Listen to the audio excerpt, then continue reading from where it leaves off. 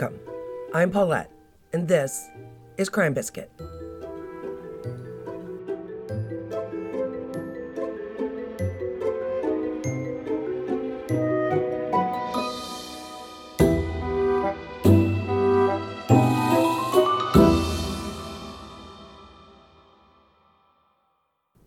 Before I actually start the episode, I wanted to say something.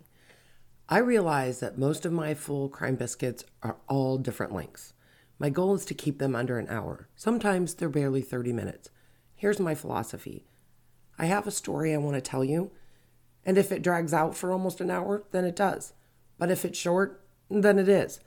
The only way I could make them all the same length is if I add filler, if I talk about things that maybe you're not really interested in, and I don't think anyone wants that. If it bothers you that they're not all the same length, I apologize. But I don't intend to just start rambling at you like I'm doing right now just to fill the time. Now on with the episode. This episode is Not the Right American Dream. This one is a little bit rough, just in the sense that I feel there is more than one victim here. Yes, one of them committed murder and guilt should be assigned. At the same time, the perpetrator was pretty much raised to do what he did under the auspices of being a good son. I got a lot of my information from an article in the Santa Monica Daily Press that was written by Jack Neuwirth called The Fall of the Good Son, and from Evil Kin, The Tragedy of Chicago's Sioux Family by Libby Fisher-Hellman. And I have seen the investigation discovery episode on it called The American Nightmare at least 3 times. So what this is the story of Andrew and Catherine Sioux and Robert O'Dubain. In 1974, the Sioux family immigrated to the United States from Seoul, South Korea. Andrew Sioux was just 2 years old. His sister Catherine, 5 years older, was 7. It's important to understand that family structure is fundamental to Korean culture. Basically, it's the foundation of their entire society. Keep this in mind and know that this comes with them to the United States. When they get here, they move to Chicago. And there is already an established Korean community there. So before long, they have 2 businesses, a pharmacy that Ronald ran, and his wife Elizabeth had a dry cleaning business. And the kids helped in both businesses. The kids also did the translating for them. By 10, Andrew is translating business deals for his parents. Andrew is, by all appearances, the dedicated son, obedient, industrious, and as helpful as he can possibly be to his parents. He was raised with the Korean mindset that children do whatever their parents ask of them. He was, in their eyes, the perfect son. Catherine, on the other hand, she appeared to have no inclination whatsoever to behave as a Korean daughter was expected to. She wanted to wear makeup and trendy clothes. She did not want to help with the dry cleaning business, but she wanted to hang out with her friends. She pretty much did as she pleased and ignored her parents' wishes. Her and her father had this terrible relationship. It didn't help that Ronald openly praised Andrew, his son, and very rarely had anything good to say about his daughter. Also, because of the Korean culture, the son is the more important child because they inherit the family estate and carry on the name. There had been an older son that had died before they left Korea. Ronald insisted that they immediately try to have another son. This is after the eldest son died from falling off of a roof. In fact, if Elizabeth didn't give him a son, Ronald said he would divorce her. Fortunately, Elizabeth was able to give him another son. That was Andrew. This gives us a filter that we can use to see the family dynamic that is going on within the Sioux family. Since Andrew is the son, and because of the cultural aspect that is so ingrained in the parents, basically it makes Andrew the golden child, while Catherine is just sort of overlooked. Once Catherine learns American customs and can speak English, she wants her whole family to adapt to being American and stop acting like they're still in Korea. This does not go over well with Dad particularly, so this is where some of the headbutting and the strife begins. Catherine grows up to be pretty and attractive, and she finds that she can use those good looks to manipulate men. This does not go over well with her traditional old world father. Ronald, who is a former military officer, doesn't much care for what he perceives as his daughter's promiscuous behavior. He goes so far as to forbid her to behave like an American teenager, which is, of course, exactly what she wants to be. Catherine likes luxury cars, boyfriends with money to spend, expensive clothes. So even though Catherine is older and has her own goals for herself in life, at home, she has to live under her younger brother's shadow.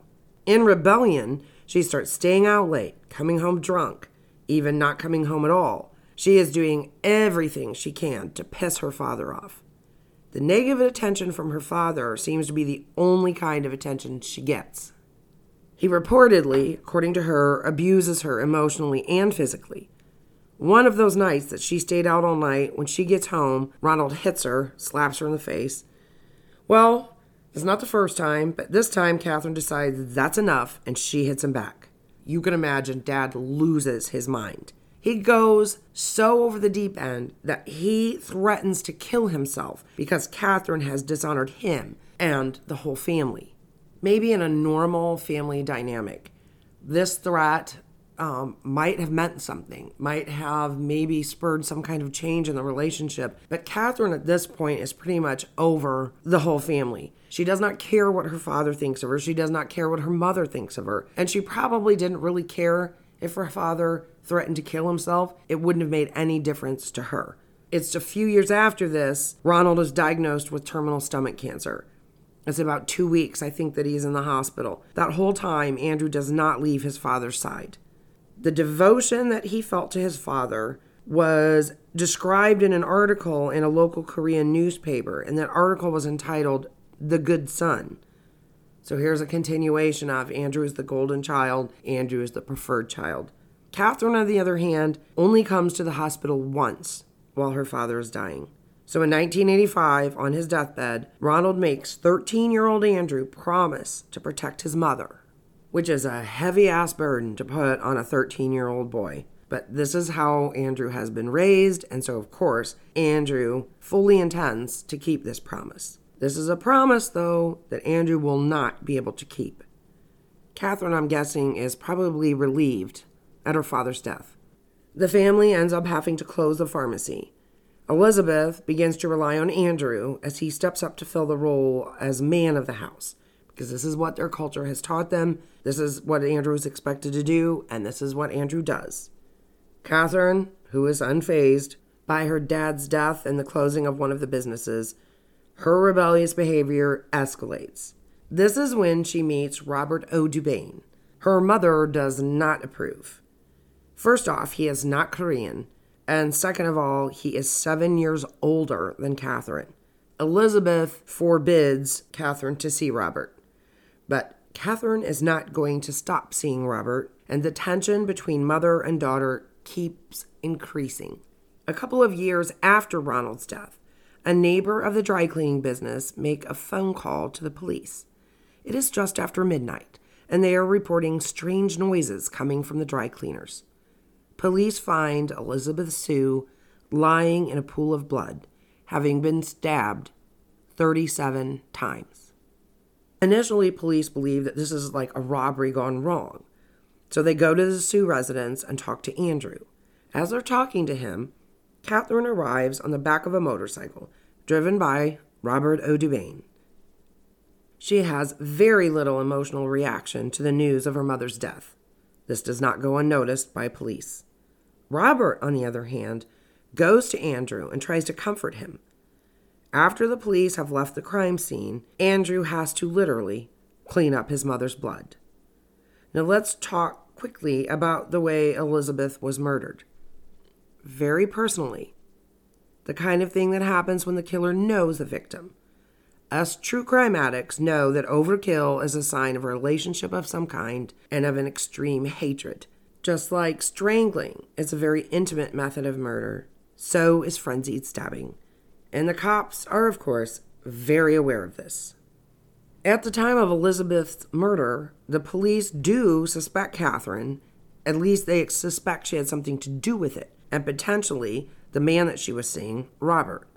The police think that this is an inside job, so they question the family, and of course, the $800,000 that Catherine inherited is a pretty good motive in their mind. But Robert and Catherine provide an alibi for each other.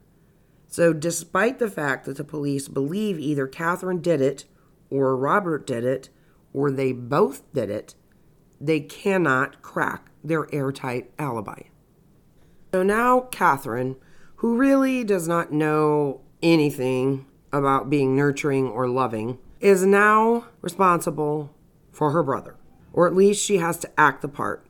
She never had love from her parents that she thought she deserved, which I'm sure she is bitter about. Now, though, she has to put on the mom outfit to her brother because Andrew, being the male, has inherited the mother's estate, but is too young to actually have control of the money. So I'm not saying Catherine didn't really love her brother, but up till now, she does not paint a very loving picture of herself. She does not paint a picture of someone who is really interested in being a part of the family. But in order to have access to the money, she is going to have some role in Andrew's life. Andrew, who is really probably emotionally lost and not feeling particularly loved, is got two options: his sister or the foster care system. I'm thinking he picked the lesser of two evils, or what he thought would be the lesser of two evils, and chose his sister. At this point, Robert O'Dubain moves into the house with Andrew and Catherine. Robert really does a good job of taking Andrew under his wing, and he starts being the big brother / father figure. Some of the pressure is off of Andrew now to be the man of the house. As he gets older, Robert gives him his first beer and teaches him to drive a stick shift. Robert would take Andrew and Catherine to spend Christmas with his own family. Andrew was able to be a kid for the first time, and to be an American kid, not responsible for translating business documents and working and going to school and being an adult in a little person's body. Catherine does kind of take on a mother role while Robert is living with them, makes him do his homework, makes sure he eats dinner, and Andrew does begin to look up to her, and eventually he does totally begin to rely on her. He's doing well in school. His senior year, he ends up being the valedictorian of his class, and he earns himself a scholarship. So together, Catherine and Robert are kind of tearing through some of the inheritance, but they also have started their own businesses. They use the money they're making to buy a better house, as well as purchasing and renovating a nearby nightclub and purchasing houses and flipping them all over Chicago. So they are kind of living this fast-paced life, and they are certainly enjoying the money. Fancy cars, fancy restaurants, high-end shopping on the Magnificent Mile, all the things that Catherine has always wanted. Now Andrew leaves for college, and things start going sour between Robert and Catherine. Things in the businesses aren't maybe going so well as they were, and Catherine, who absolutely wants to live a certain lifestyle and is in danger of failing to do so, needs to find a way out of the relationship. Mind you, Andrew is at college. He is going to Providence College in Rhode Island, and he sees this conflict going on between Catherine and Robert when he's home. Robert is still an important figure in his life. He kind of became that father replacement figure. It seems like they do make some attempt to calm things down when Andrew is there. But since he is only there on occasion, since he's in college, there's a lot of fighting going on. Robert and Catherine, who've been together for 5 years at this point, just cannot get their act together. Catherine even starts dating other men, but the two of them continue to live together and run their businesses. Catherine is relying more and more heavily on Andrew. She tells her brother that Robert is spending all their money, that he's gambling it away, and then she goes on to convince Andrew that she is being physically abused by Robert. Andrew has never seen this with his own eyes. He doesn't necessarily believe it. He can't see how Robert would suddenly become this beast. That is not the Robert he knew. But Catherine will not let up, and she goes on to remind her brother that Andrew is all she has. They are family, and Andrew needs to do something to help her. Out of the blue, Catherine tells Andrew that it was Robert that had brutally stabbed and murdered their mother. If this were me, the first question out of my mouth would have been, then why in the hell are you in a relationship with him? Then I have to stop and remind myself that Andrew is young. Maybe he did ask that question. And Catherine, who is a master manipulator, was probably able to convince Andrew of some far-fetched explanation as to why she would stay with the man who murdered their mother. Andrew does say to her that they should go to the police. But Catherine convinces Andrew that if they do, Catherine herself will be arrested. And why? Because she is the one that provided Robert an alibi. Catherine works her dark magic on her brother, and ultimately she does convince him that they must kill Robert to save the family's honor. She doesn't bother mentioning to Andrew that she will get $250,000 by way of a life insurance payout if Robert is dead. Robert O'Dubain was never found guilty of Elizabeth's murder, so I want to put that out there so I don't get sued. Police suspect he might have, and it would explain a lot if Catherine had put him up to it, but that is neither here nor there. For the next several weeks, Catherine bombards Andrew with over 60 phone calls. She's calling him daily at college. Eventually, she breaks him down. The Chicago police get a phone call about some shots fired. They find a man in an alleyway garage. Police are able to identify the victim as Robert O'Dubain, and they identify his girlfriend as Catherine Sue, who is in the house attached to the garage where Robert is found. She tells police that she hasn't seen Robert in weeks, though they do live together, but she makes sure they know she is seeing someone else. She tells police that Robert owes money all over Chicago due to gambling. That's probably why he was killed. The police are looking around. They're kind of figuring this crime scene does not add up. His car is located just a couple of blocks away from the garage. A carjacking theory doesn't seem very likely. Also, Catherine's alibi that she was shopping at the time doesn't stand up very long when the police discover that at the time she was supposedly shopping, the store she had named was actually closed an hour before she claims to have been there. Through their investigation, the police end up interviewing a woman Robert was dating. Her name is Maria. Maria tells police that she had talked to Robert the evening he was killed. As a matter of fact, she was on the phone with Robert when he got another phone call. He hung up with her to take the call. Then he called Maria back and said, that was Catherine who just called. Catherine says her car is broken down and Robert needs to go help her. This then, obviously, destroys Catherine's claim that she hasn't spoken to Robert in weeks. The police also discover that Catherine has a $250,000 life insurance policy on Robert, of which she is the beneficiary. When the police confront her about the store being closed and that they know for a fact she talked to Robert right before the murder, Catherine looks them dead in the face and asks for a number, as in, give me a number to make this go away. She's trying to bribe a police officer. Well, they put her under arrest at this point, and this is 6 weeks after the murder. Catherine does make bond and moves into a luxurious high-rise apartment in Chicago and keeps up her normal habits.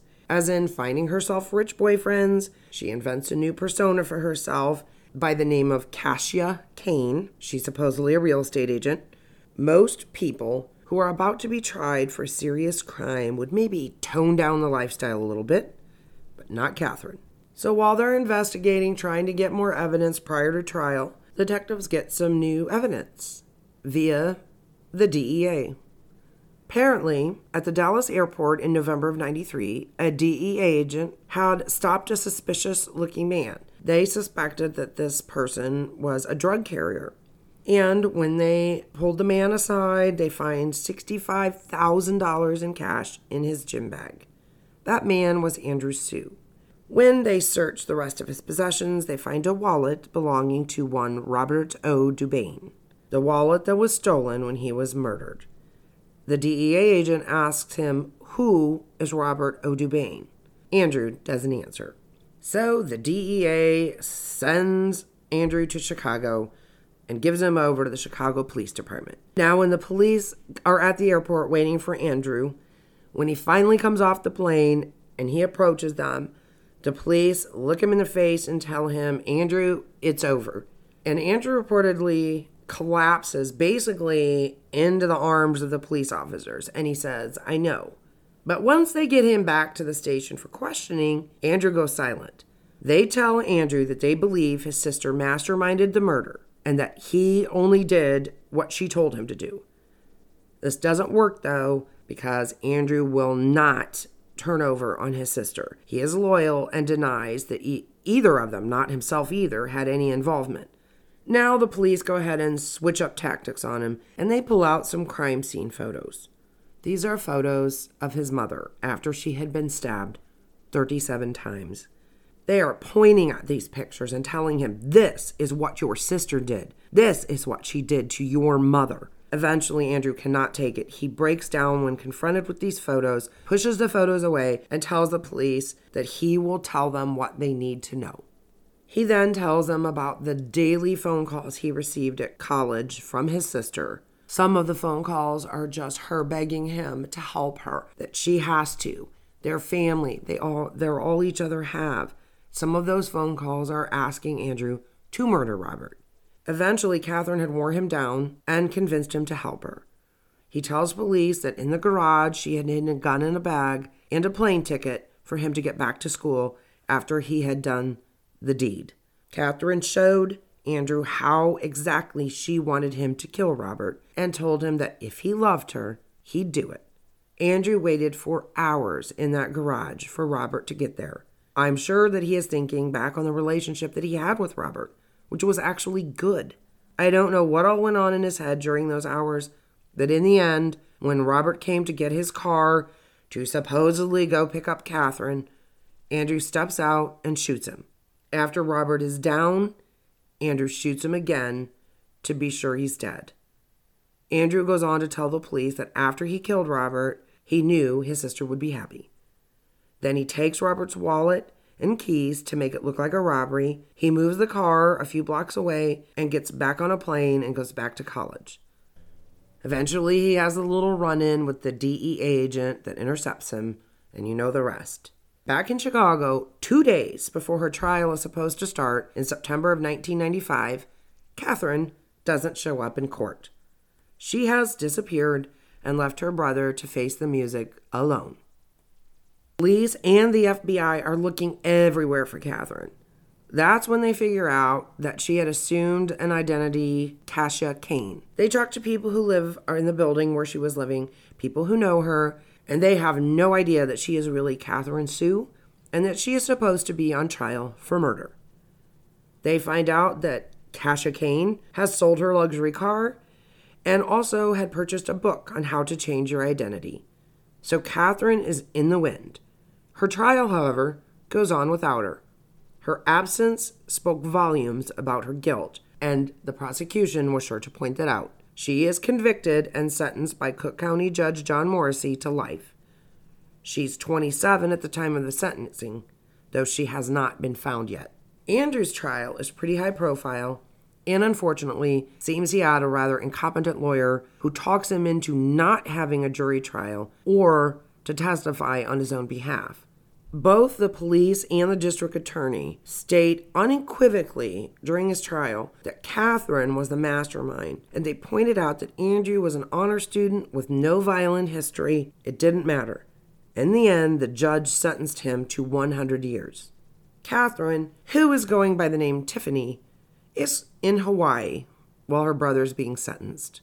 While she's there, she snags herself a surfer boyfriend and talks him into selling his place to buy a more stylish place to live in. Because heaven forbid Catherine live anywhere that's not stylish.